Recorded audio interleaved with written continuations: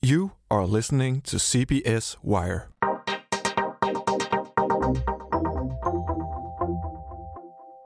Desperation, back pain, dizziness, hangovers, aggression, joy, frustration, hopelessness, satisfaction, and guilt. I hate the lockdown every day. Those are just some of the feelings and emotions we've been dealing with for nearly a whole year thanks to COVID-19. However, there's a light at the end of the tunnel. The vaccines are slowly being rolled out across the national borders and into our veins as a weapon in the war against the virus. But the fight isn't over yet. Kids are at home attending lessons isolated from their classmates, and people are sitting in their kitchens, living rooms, dorm rooms, and bedrooms refurnished to double as home offices where they can work and study. That also applies to the employees, researchers, and students at CBS. In this podcast series we've called Thoughts During a Pandemic, I get in touch with various people from CBS and speak with them about their feelings, experiences, routines, and, you've guessed it, thoughts they are having during these strange times. My name is Kasper Christensen, and welcome to Thoughts During a Pandemic by CBS Wire.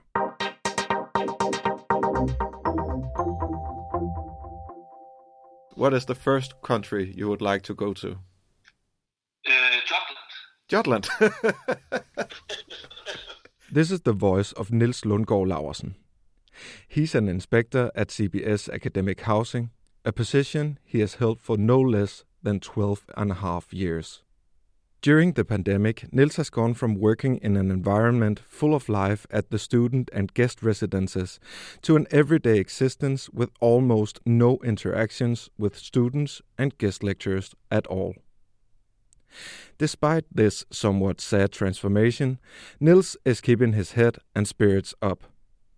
And luckily, he has agreed to share his thoughts during the pandemic.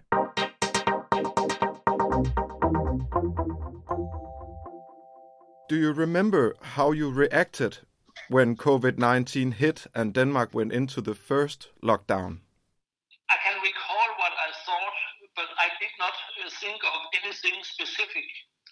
I had just had a little chaos because I was trying to figure out what and how this will infect my working day and my private life. When the Danish Prime Minister told us what to do and what not to do, we had to make a lot of precautions because my job involves if any exchange student has a problem at the dormitory where they live, that means that I physically has to enter the room and fix what I am going to fix.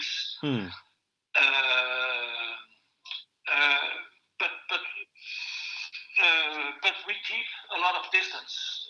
If I had to work, if it is a difficult problem, I make an agreement with the student so that the student is not present at the room while I'm fixing it.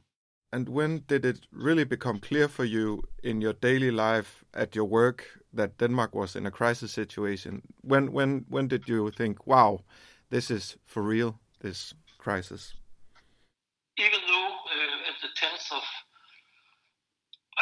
11th of March, when it started, people were getting sick, but at the start, the curves rose quite steep, and people start to die. Then I thought this is going to be difficult. Have you been personally affected by this? Have you been ill or anything? No, happily, I haven't got ill of this COVID-19, and neither had anyone in my family. Oh, that's good to hear. Yeah, and even though close friends, I haven't, knock on wood, so far. Okay, well, that's good to hear. normally, as you say, you walk around the halls, around students and CBS guests in these residents and socialize with people. How was it when the lockdown came and the residence suddenly became half empty? It was a very strange. It was a very strange feeling, and it was a very sad feeling because most of the students were, as I said before, it is exchange students that I am working with, and most of those were very. They thought a lot of how is it at home by my family. Mm. And they were, some of them were hit quite hard by sadness, and it was tough to see. Mm. So yeah, you got affected by it on an emotional level, so to say. Exactly. Mm. And of course, I had to be aware of the situation. When to say something or when not to say something. Isn't that difficult? Yes, it is, because I cannot, if I see a person who is very sad, I very gently try to ask if there is anything the person wants to say or what has to ease their mind, so to speak. I'm a kind of person, if I can do anything to help, I would help. So I can imagine that you are a very friendly person who likes to shake hands and stuff like that when you meet new people. How was it suddenly not to be able to do that? Strange. Yeah. It's very strange. It's like a non-polite behavior, if you know what I mean. So it's not normal for you. No. It's not. So if you have to say a normal day for you under these circumstances, how are they different from before COVID-19? It's not so different. We just if someone has a problem and wants to have something done, fixed in the residence, they have put it in our help desk. And each morning we find out who does that, who does what. I have a colleague, and we split it between us. Then we make a plan. If it is an easy fix, we just say, please sit on your chair, or we come knock on the door, could you please leave the room, then I will fix what has to be fixed. It takes some planning, but it's not difficult to make things happen.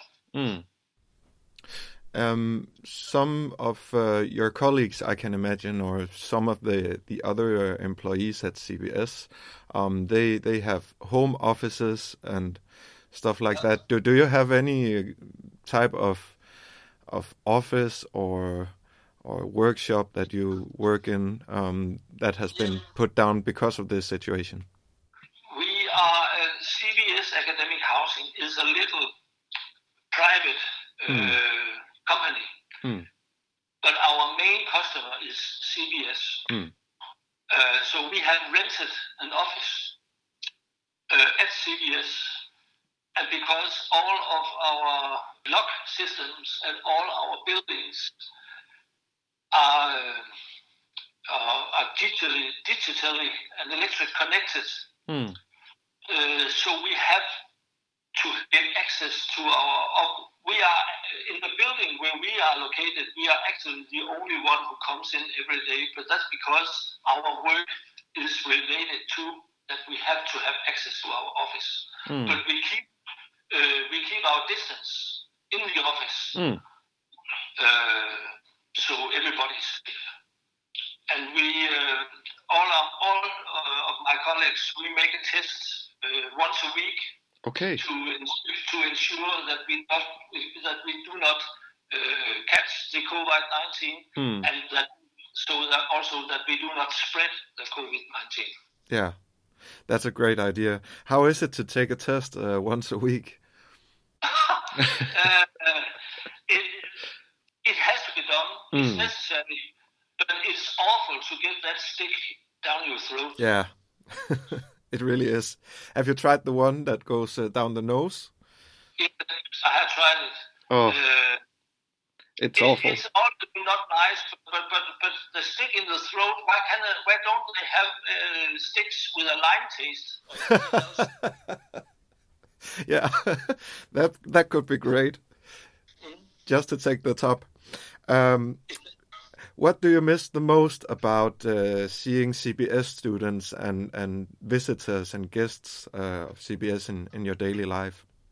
Of course, because when we enter the dormitories or we enter the residence where the guests lives, our faces is hidden by masks. I miss the smiles. I still see the persons, but I miss the smiles. I can imagine. So throughout this crisis, what has been the most surprising experience for you? It could be anything. The most surprising was when after the first lockdown, when Denmark started to open up again, to see all the young people who did not take it seriously enough during August and September, so that all the figures went crazy again through the autumn and the start of the winter. That was the worst thing to see. That was when young people were partying in the parks and stuff like that. Is that what you're thinking about? Exactly. Yeah. They thought it is over, and it was. I think it was irresponsible, and I can still reflect. I remember when I was young, but nevertheless, when we opened up, the crisis was not over. We could get out, we could go to restaurants, we could go to bars, but we still have to keep distances. But it was like they didn't think of it. And actually, sometimes I got a little mad, but there was nothing to do. I'm not a police officer, so I'm not allowed to. So, on a personal level, what have you learned over the course of this lockdown? Is there anything that you have learned? Yeah. Yeah, I have learned to life is more serious than I have thought of. And what I have learned is how much I'm divorced. And I had two sons living in Jutland. They are 35 and 36. And because of the crisis, I am not seeing them as often as I would like to, because I don't want to bring anything from here, from Zealand to Jutland and vice versa. That has been a tough cookie. Yeah. Not seeing your sons and family that much as you would like to do. Exactly. And as I can hear from you, there is also something about this thing that life is precious in some way. Exactly. Life has always been precious, but suddenly there comes a crisis, and then you have to. I have had to think of doing things that I will not postpone, and said, "Oh, I can do that later." No, I want to do it now while I'm still alive. Yeah. So, have you done anything that you wouldn't else do? Yeah, when I could, I did. But then everything locked down again, so then I'm not able to. There is a lot of countries I would like to visit, but we are not able to. No, but when everything is back to normal, What is the first country you would like to go to? Jutland. Jutland. That's also a wonderful country, the motherland. Because my family lives there, and then from there I will start to. I will go somewhere where the sun is shining, where it's warm, because I miss that. I do as well. Personally, I think that the lockdown is beginning to take its toll on me. I think that it's hard that we can't go to a bar or a restaurant or go out and see live music or theater or something. How are you feeling about the lockdown at the moment? When I'm thinking rationally, I am thinking it is necessary. We have to do it to get over the crisis. But on the personal level, I am fed up with it. I want to get out. I want to go out to have a nice dinner. I want to go to the cinema. I want to go to the theater. But I cannot do it, so I have not to do it. But I miss it so much. It is also difficult because it's like you have two brain halves. One is rational, and the other one is irrational. But we have to stay rational to get over it. Sometimes it's hard. Yeah. So in general, what do you miss the most? My family. That's a clear answer. And I guess I know the answer to my last question, but let me ask you anyway. What are you looking forward to the most on the other side of COVID-19? I'm looking forward to see a lot of happy people. Yeah. And then my family. Sounds wonderful. Niels, thank you so much for talking to me about your thoughts during this lockdown. You're welcome.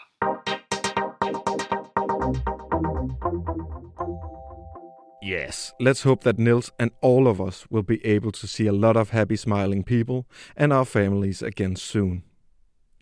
That's all we have for you in this third episode of Thoughts During a Pandemic.